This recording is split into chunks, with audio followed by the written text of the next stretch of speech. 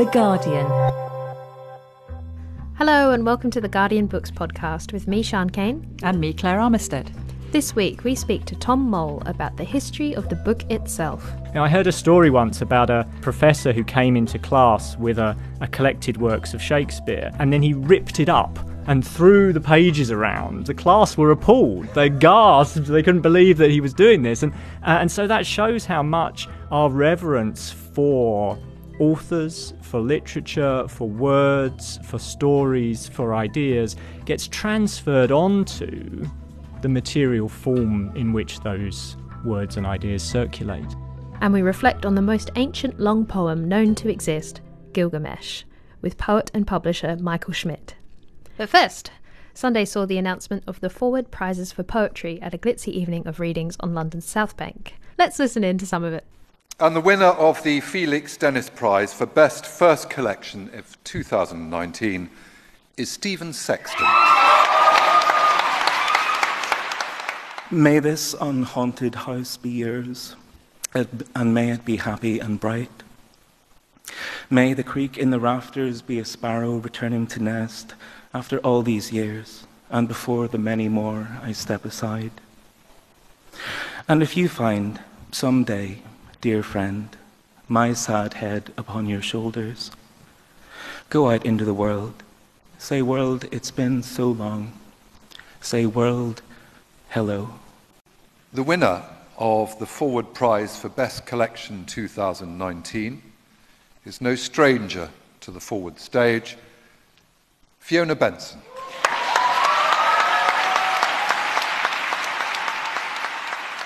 It's hard to explain. Let me show you with the anatomical dolls. They have buttons for eyes and details under their pants you wouldn't believe. Look underneath at the girl's folded labia, vagina, the tucked-in silk and string umbilical of a pull-down poppet fetus, or the male's miniature penis, his cotton-bag scrotum, his sphincter ringed in little puckered stitches. So the girl doll took off her frilly knickers, and the boy doll pushed down his trousers and did this. And you might think it was love if you hadn't seen Act 1. The male doll playing punch, Judy trembling and bruised, her bloody nose. Tell me what's the word for this spreading of the legs and lips to delay violence. And where's the rough music?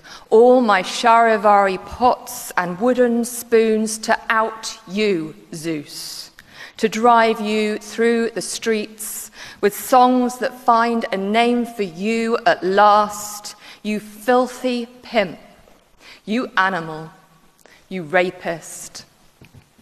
We don't often cover poetry on this podcast, but the two occasions when it sort of bursts out and it is impossible to ignore in the UK are on the occasion of the Forward Prizes and the T.S. Eliot Prizes, and in both cases they take place on London's South Bank.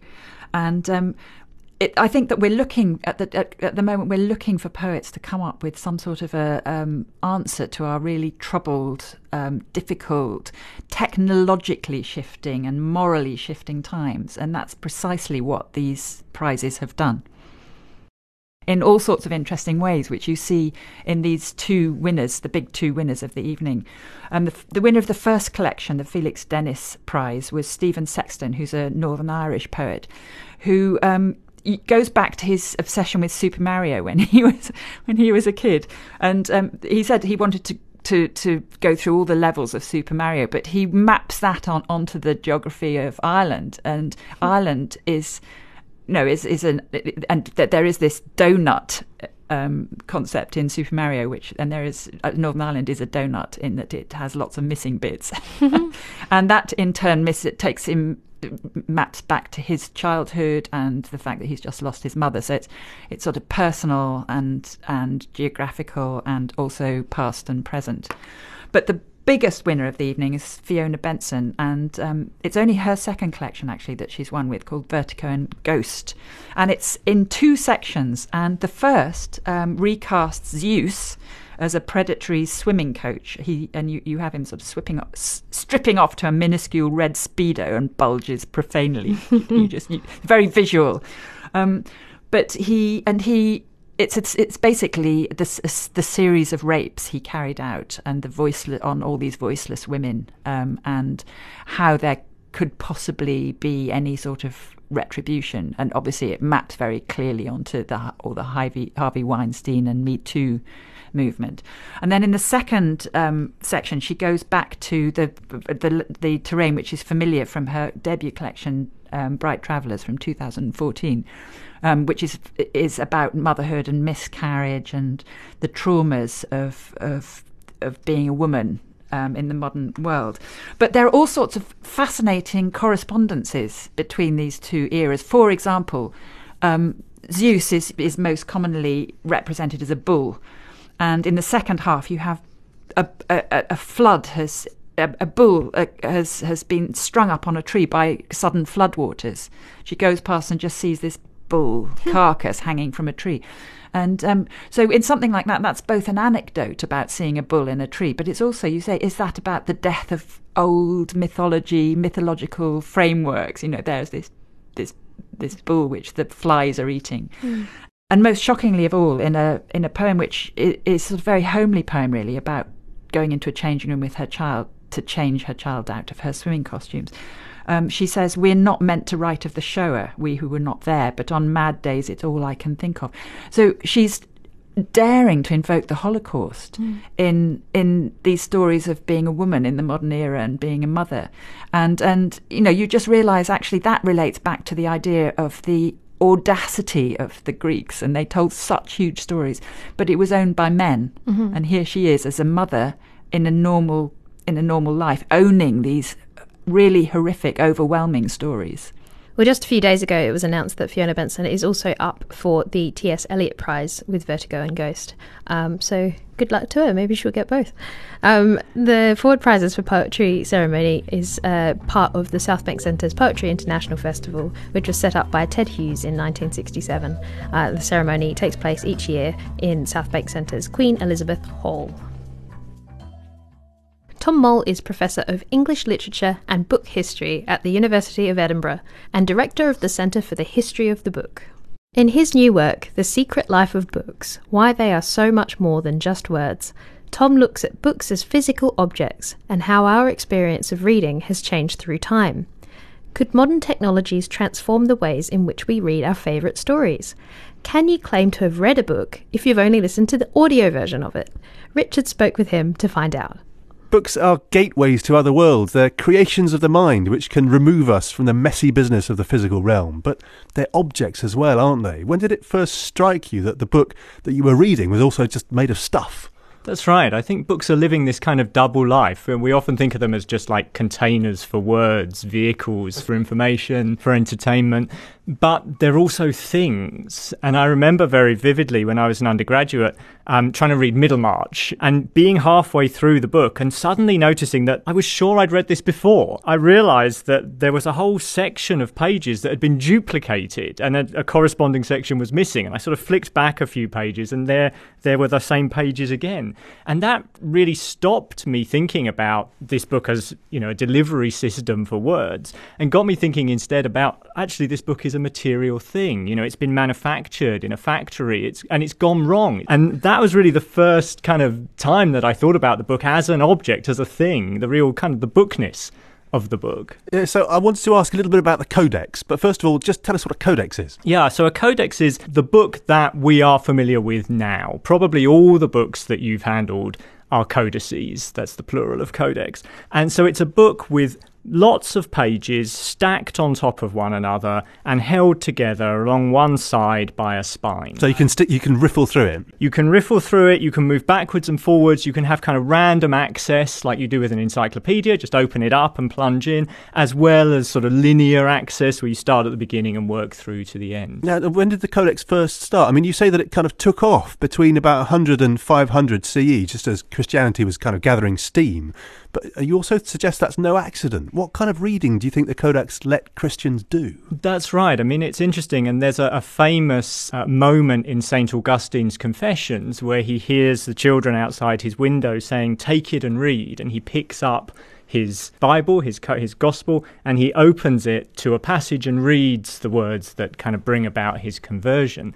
So there's a deep kind of affinity between Christianity and the Codex, and this is partly because they were emerging at the same time. The Codex appears right around the beginning of the Common Era. It's used for some Latin poetry, and it's praised at that point for being easy to access, easy to transport, small in size. But it's also early on is adopted by Christians. And if you look at the surviving records from the first 5 centuries of the Common Era, you see that books which are known to have been produced by Christians are more likely to be in the Codex form than books known to have been produced by non-Christians. And is that because they were flicking backwards and forth to find the right bit of scripture or whatever? Well, I think it's the two things emerge together, right? The Christians seem to have been early adopters of the Codex. They seem to have kind of developed the Codex as a technology. The format in which they were reading and the way in which they were reading kind of graft onto one another. Came together. I want to just sit back and think a little bit about the thingness of books just for a moment, because there's something slightly gauche about thinking of books as objects. I mean, think of all the scorn for Gwyneth Paltrow's book curator, the immaculately named Thatcher Wine. Is this partly because books are objects with a purpose? They're there to be read, so that thinking them as kind of things is neglecting that purpose? Right. Well, we often think that we actually want to get beyond the thingness of the book, that we want to not look at the book but look through the book to the world of the author, and that's what reading is really about, is about getting lost in a book. And when you get lost in a book, the book itself gets lost as well, because you're looking through it rather than looking at it. And I think that's kind of deeply embedded in Western culture, because it seems to me to kind of prop itself up on the opposition between the body and the soul, right?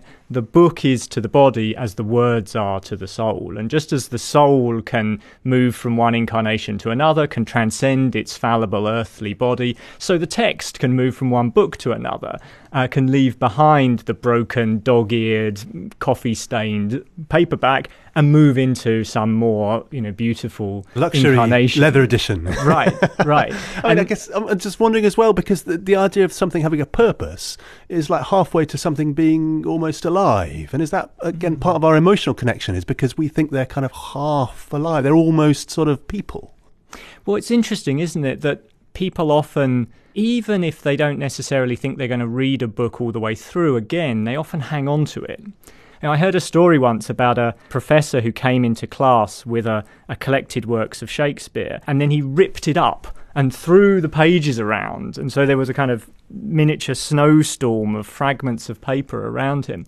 And he did this because he wanted to suggest to the class that Shakespeare's plays aren't in the book. They're somewhere else. They're in language, in the world of ideas. But actually, I think it was really the opposite, because the class were appalled. They gasped. They couldn't believe that he was doing this.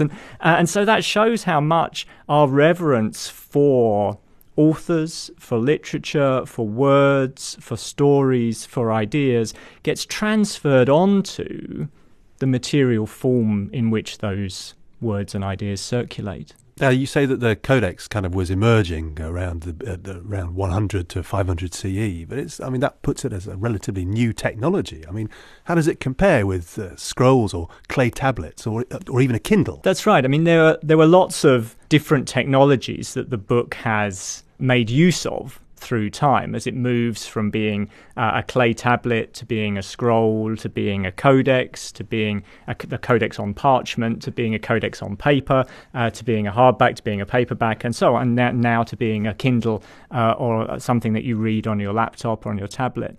Looking at the history of that can really help us to think about how books relate to different technologies and how they navigate moments of media change like the one that we're living through at the moment. Yeah, I mean, one of the things that Jeff Bezos did when he invented the Kindle, when he set out to do that, was he explicitly wanted to mimic the codex. He wanted to make it a bit like a book that you held in your hand. But despite all the kind of page-turning technology, isn't a Kindle isn't on ebooks in general, a bit more like scrolls? It's interesting how technologies don't simply replace each other, right? It's not an on-off switch. It's not like there's one day in the past where print arrived and then everybody stopped using manuscript. Just like now, with the arrival of the Kindle, we haven't stopped using books. They continue to work alongside each other, but they do change one another's meanings, and they often kind of interestingly call back to earlier moments. So when you look at the first printed books, you can see how they're imitating manuscripts. Gutenberg, when he prints his famous Bible, one of the most important early printed books, he leaves space for coloured initials to be painted in afterwards. And the guys who are doing that are the people who've been working on illuminated manuscripts, because that's where the expertise is. So he gets them. And so that's actually a kind of hybrid manuscript print technology being used there. So you can see all these ways in which new technologies become familiar partly by imitating or making use of or calling back to existing technologies. I mean, you say that the Kindle is not only a book in some sense, it's also a bookshop and also a publishing house. But you say you only managed to get 2 cheers for digital publishing. Why only 2? I think that's right. Only 2 cheers for digital publishing, because there are lots of things that are changing when you change the format of the book. And what I'm trying to do in my book is not to sort of set up a kind of heavyweight title fight between ebooks and printed books, but to think about what changes when the format of the book changes, and to get people to think about how printed books are so deeply embedded in our sense of ourselves, in our relationships, in our society, that when you change the format of the book, all of those things will change. Yeah, we haven't even begun to mention audiobooks yet. Is an audiobook a proper book? Is listening to an audiobook really reading? I had a student who had written an exam paper about Oscar Wilde's novel, The Picture of Dorian Gray. And the student wrote in the exam paper that he or she wasn't sure how to spell the name of one of the characters in that novel because they'd only listened to it and not read it. And at first I thought, this is outrageous. How dare this student write an exam answer on a book they haven't really read? All they've done is listen to it. But then I thought, well, actually, is that true? Is that, apart from the fact they don't know how to spell this character's name, is the experience of listening to the book that different? And of course, there's a long history of listening to books that goes back well beyond the technology for recording them. Lots of people would have first consumed novels by hearing them read by other people, by members of their family, or, in some cases, in coffee houses or pubs and so on. So I thought, actually, maybe that's just a different kind of reading. And I looked at the student's answer again and gave them a good mark. Because actually, as it turned out, they had read it in some sense. I mean, I guess, your answer appears to be, forgive me if I'm putting words in your mouth, that there are all these different technologies, all these different formats, and they will coexist because they have different things that they do well. They will coexist, but they will also change each other, right? So you're now at this point where you can very easily get a book on your Kindle or on your laptop to now choose to buy the paper book, especially to choose to go into a bookshop and buy the paper book. That becomes a declaration of intent, a declaration that the default option doesn't necessarily suit you. And when printed books are the default option, it doesn't mean that in the same way, right? So a bit like going to buy a vinyl record now rather than downloading an MP3, signals something about you, that you demand something slightly different from your listening. So, I mean, on this podcast, I think we're always most interested in what these changes, what effects these changes have on the books we get to read. So what do you think that's going to have as an effect on the texts? I think it's interesting why we still keep producing new paper editions of texts that are now out of copyright and are freely available on the internet. And that really suggests ways in which the paper book might be adding value to those texts. And so it may be that we actually get the same things to read, but we get different experiences of them. And it may be that that ends up being a kind of form of cultural distinction, that, you make do with a text online, maybe, formatted using optical character recognition software that contains some mistakes but that you're happy to put up with because you're going to get a free text. I might, go out and buy a hardback copy of the book with a lovely dust jacket and a ribbon page marker printed on beautiful thick paper and go and sit in my study and read it. And so that, that might become a marker of cultural distinction. Now, whilst we're in the study, I wonder if books en masse, books all together, whether that has a different set of meanings than an individual book. Yeah, this is something I'm really interested in, is the way that books gathered together in large numbers start to mean things that none of them individually say. And so, I, as a professor of English literature, I spend quite a lot of time in huge research libraries, like the British Library just down the road from here. And there you see books gathered together in vast numbers, unimaginable numbers, far, far more than anybody could read in a lifetime, even if they did nothing but read. And that means that your experience of the book is changed in important ways, I think. That your absorption in a particular book is kind of shadowed by this sense of all the other books you could be reading and all the other books you'll never read. So books in large numbers mean different things. But they can be straightforwardly intimidating. Yes, and sometimes they're meant to be intimidating. So, one of the things that big national libraries do is gather large numbers of books together in order to make the point that, this is a learned nation. In the book, I write about the Bibliothèque Nationale in Paris, which is a huge structure with 4 big towers, each at the 4 corners of the site, like open books. And that clearly is designed to materialize the knowledge of the nation and to make clear that, the nation is a kind of intellectual powerhouse. I guess writing and publishing, you say, is an attempt to ward off death, to save something of ourselves from oblivion.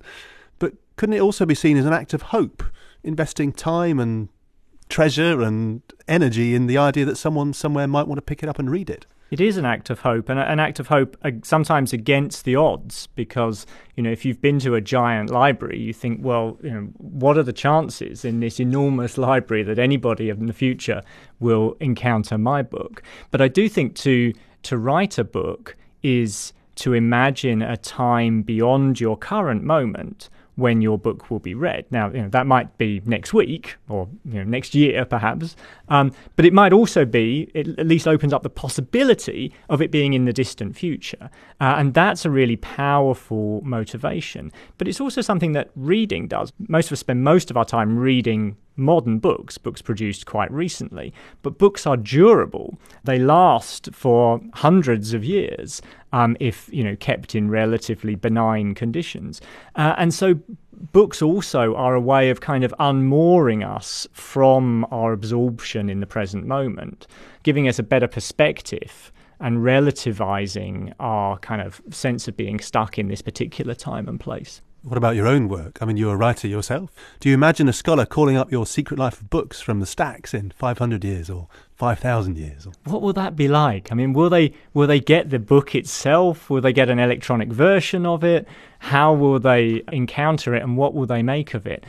Of course, the odds are against this. The chances are that no one in the far distant future will read my book. But there will still be libraries in some form. There will still be readers in some form, whatever that means. And so there's always that possibility, and I find that quite a hopeful idea. Tom Moll's The Secret Life of Books, Why They Are So Much More Than Just Words, is published by Eliot and Thompson. After the break, we're talking about an ancient poetry classic, Gilgamesh, and what it can teach us about engaging with remote cultures. Welcome back to the Guardian Books podcast. The Epic of Gilgamesh is the story of a hero of Mesopotamian mythology. Gilgamesh is 2/3 divine and 1/3 mortal, a leader thought to have ruled between 2800 and 2500 BC. Gilgamesh is the oldest long-form literary work in history. For those who are unfamiliar with the story, Gilgamesh is sort of this godlike king, and he's really horrible. He sort of enslaves populations and habitually rapes all the brides of the men in his kingdom, and the gods decide that they need to create a rival in order to stop his bad behavior. And so they make a man from clay, and his name is Enkidu, and he later goes to fight Gilgamesh, and then they become friends because they have this fight and they sort of draw, but he sort of says to Gilgamesh, "Oh, you're amazing, and we're a match for each other." So then they become friends and team up, and then the gods are unhappy with that, especially because they start killing a bunch of demigods. Enkidu is then he falls sick and dies, but he's basically killed by the gods. And the grief-stricken Gilgamesh sort of wanders around, lamenting the loss of his friend, and tries to basically find immortality. Well, I'm very impressed by that, Shan. Thank you. Pretty much like Zeus, really, isn't it? Except without the immortality. Bad behaving men that have a lot of power. And there have been a lot of translations of Gilgamesh, and some of them are different. And there's some things like there's this 12th tablet of Gilgamesh, because they were all written on tablets and they all have different authors, and no one's really been able to identify who the authors are. And there's this 12th tablet where Enkidu comes back from the dead, and in some translations they say, he's not back from the dead, it's just Gilgamesh had a son and called him Enkidu. So it sort of depends on who translated it, what version of the story you get. So it's one of these things, stories that actually really to have the life of a book. This is the life of a book, really, isn't it? Exactly. Not the book, but a book. And Michael Schmidt took this task up by asking 50 poets what the poem meant to them. It's one of those poems that every poet seems to have a view about. And he goes back through the history of translations, including the 1960 classics version that that was my first encounter with it, which it's become one of the biggest sellers for Penguin in terms of poetry ever, probably, and it sort of totally distorts it along colonial lines, right. As you know, then that's the fate of a classic, really, is always to be distorted along the lines of whatever preoccupation the current climate has. Yeah, and that was N.K. Sanders that did that translation, and there's this whole thing about she introduced the pronoun I into the opening, and that was just because of the Odyssey. Yeah, basically has this first person perspective. So she was sort of domesticating it, because we all know, well, the people in her tradition all knew about the Odyssey, and so she was sort of trying to bring it within that tradition of epic, but actually it belongs to a far earlier and different tradition, and so part of what Michael Schmidt's trying to investigate is its differentness, and which is not to say inaccessibility, but what it is that is not the same as we have always owned it to be. Yeah. But it has inspired a huge amount of popular culture, hasn't it? Yes, including one episode of Futurama, which I love. I was racking my brains. I watched loads of Futurama. I can't remember that episode. Maybe somebody listening to this podcast will be able to send me the clip. And to Japanese rock music, which I was not expecting. But when Michael Schmidt came into the studio, Richard started by asking where he first encountered the poem and what he first made of it. I first encountered it, at least in portions of it, at school when we were doing our Bible studies course. I remember finding the figure of Enkidu really beguiling. He was the wild man, the green man, if you like. I found him very attractive. The Gilgamesh himself always struck me, and still strikes me to some extent, as a spoilt brat, a kind of a grown-up spoilt brat, a monster kind of figure. I'm wondering if writing your book has changed your reading of the poem. As I wrote the book, I realized how integrated the story is, not in terms of narrative, but in terms of motif, if you like, the continual repetition of certain numbers. I also sensed that there were changes in the characters. Obviously, Gilgamesh himself alters from being a horrible tyrant who enjoys first night rights with all the wives-to-be of his kingdom into this rather still very aggressive and warlike, but this rather friend-obsessed protagonist. And then he becomes a very scared man as he realizes he's going to die, and this fear of death begins to dominate all of his thinking. So there is a transformation. He is a character, not a person necessarily, but he is a character who evolves. And Enkidu remains a most attractive figure. I guess, we're talking maybe versions a little bit. I wonder if you encountered it in the N.K. Sandar's version. Almost everyone who's read the poem has read the Sandar's version. And they all have this sense that this is the actual version. In the Sandar's version, Gilgamesh actually dies. And there are actual echoes of the Book of Common Prayer in the translation. And this is remote. It couldn't be more remote from the original. She also doesn't observe the narrative structure of the poem. So she adds a great deal and subtracts a great deal. Yeah, I promised we'd talk versions at some stage. I went out and bought Andrew George's version, and I'm trying to resist adding a translation from Bill Griffiths that tries to preserve the order and syntax of the original. Not to mention... Well, Bill Griffiths is wonderful. It really is, because when you read a translation, you're often... The translator wants you to forget that you're reading a translation. But the whole point is the otherness of the culture it comes from should be something you always bear in mind. And Bill Griffiths is very, very good at making the otherness apparent. And what about Philip Terry's Dictator? Well, I published that book, and I love it. I think it's very, very strange. He set himself two challenges. One was to remember its otherness by giving it a strange form. He divides it in with musical bars every two syllables, so you're never able to actually even get a whole word without an interruption, if you like. But he also translates it into a language called Globish, which was invented to facilitate people learning business English, and it's a very limited diction. I think it's 1,500 words, and there's no word for prostitute, so he has to call the hierodule, the temple prostitute, a magazine girl, and it's very, very funny. These adaptations, this necessary adaptation of a limited language to a remote text. So it squeezes out the subjectivity of the translator. You say Gilgamesh is vulnerable, impacted upon, commandeered, reread and misread. Yes, there is a feminist reading of it, which foregrounds and as it were redeems the temple prostitute and the rather some of the rather weird goddesses that occur. There is obviously an ecological reading of it. There's a colonial reading of it. There are lots of different ways of reading the poem, all of which the poem accepts. It's kind of a great receiver of these different views, but none of which is complete. Exactly, and despite the poem's opening exhortations, in Andrew George's version, he suggests we should climb Uruk's wall, take the stairway, examine the brickwork. It's not even clear that Gilgamesh is coming out of an oral tradition at all. Well, I think this is one of the assumptions that we make now, possibly because of the great scholarship of Lord and Perry and the assumption that the Homeric poems began as oral poems. We assume, therefore, that all early poems are primitive in this that they come from a culture full of mnemonics, and in fact there's no reason to assume that it was. It could have been a literary poem from the very beginning. My sense of it is that it is based on a number of disparate narratives which were brought together into this poem that we have. This curious redactor, Sinleki Unini, sort of brought them together at some stage, but it's not a finished artifact.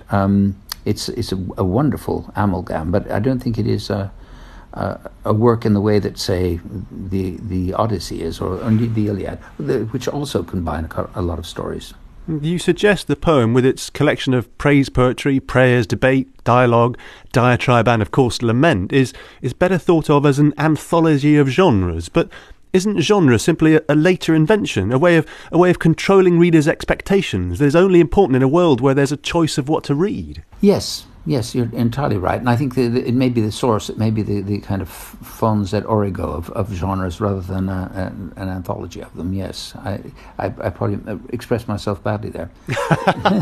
Apology accepted. The weirdest thing about the poem, I think, is that there's almost no concrete detail in it. There are lots of statements of measurement. There are lots of measurements of time, usually 7s and 6s. But there is, so that when, for example, the great ark is built to escape the flood, some people have thought that the ark was a boat shape. Some people have thought that it was cubic. I mean, Edwin Morgan, in his translation, makes it into a kind of giant, enormous Rubik cube. And then Irving Finkel, the most amusing of all the Assyriologists, I think, made it into a kind of circle, a kind of almost like a huge half bubble. And he actually built a model of this, and the model was filmed and filled it with all sorts of things, and proved that it would have floated. So there is nothing to. We can't actually get a very strong sense of the scale of Gilgamesh himself. You know, the measurements that we're given are epic and vast, but they don't really quite go together. So, for those who don't already know, for the Gilgamesh scholars or the non-Gilgamesh scholars amongst us, what's the current state of play of the original text? The original text is still not complete, obviously. I think most great Assyriologists hope that one day the full text will be extracted from the desert. It's come to us in many fragments from many different lands, from Turkey at the one extreme and from Iraq at the other extreme, and in different languages, different versions of Assyrian in different later languages. And so it has been a huge jigsaw puzzle to assemble what we now have, the 12 tablets. And every so often, well, more frequently than you might think, a new fragment is discovered which fills in one of the gaps. So it is like a vast scholarly jigsaw puzzle which is being put together over the years. And they are literally fragments, they're all shards, you might say. They're bits of clay. Yes, they're bits of tablets. Since the book was written on tablets with a burin, they cut the cuneiform script into these tablets, and they must have worked at great speed. When you look at the tablets and feel them, there's wonderful texture about them. And there were many copies of the poem, clearly, at different times in different cultures. So but it was all done on clay. It was probably later on done on papyrus, but I suppose those have possibly perished. To situate non-Gilgamesh scholars, what kind of time period are we talking? Well, we're talking about a period probably that stretches from about probably 1200, 1400 BC right up to, well, even earlier, right up to the end of the Babylonian Empire. It's a very long period. It's about 2 millennia. Yeah, you say that Gilgamesh belongs nowhere and it belongs everywhere, and you argue that we should approach the poem, if not on its own terms, which we cannot know with any certainty, then not on our terms either. But that kind of intrigues and worries me, because don't we always have to read from somewhere?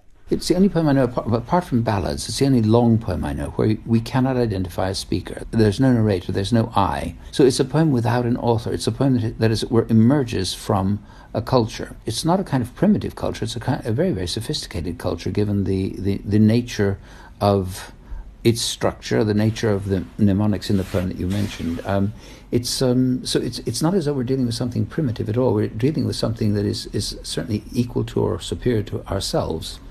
Not in technology, of course, but in composition. And we have nothing like it. Michael Schmidt's Gilgamesh, The Life of a Poem, is published by Princeton University Press. Next week, we'll be talking about poetry again with Chris McCabe, Valgina Mort and Vaughan Rapatahana. If you have any thoughts about this week's episode, do get in touch on Twitter, @GuardianBooks, or on the podcast page. And please do subscribe and review us wherever you get your podcasts. But for now, from me, Sean Kane.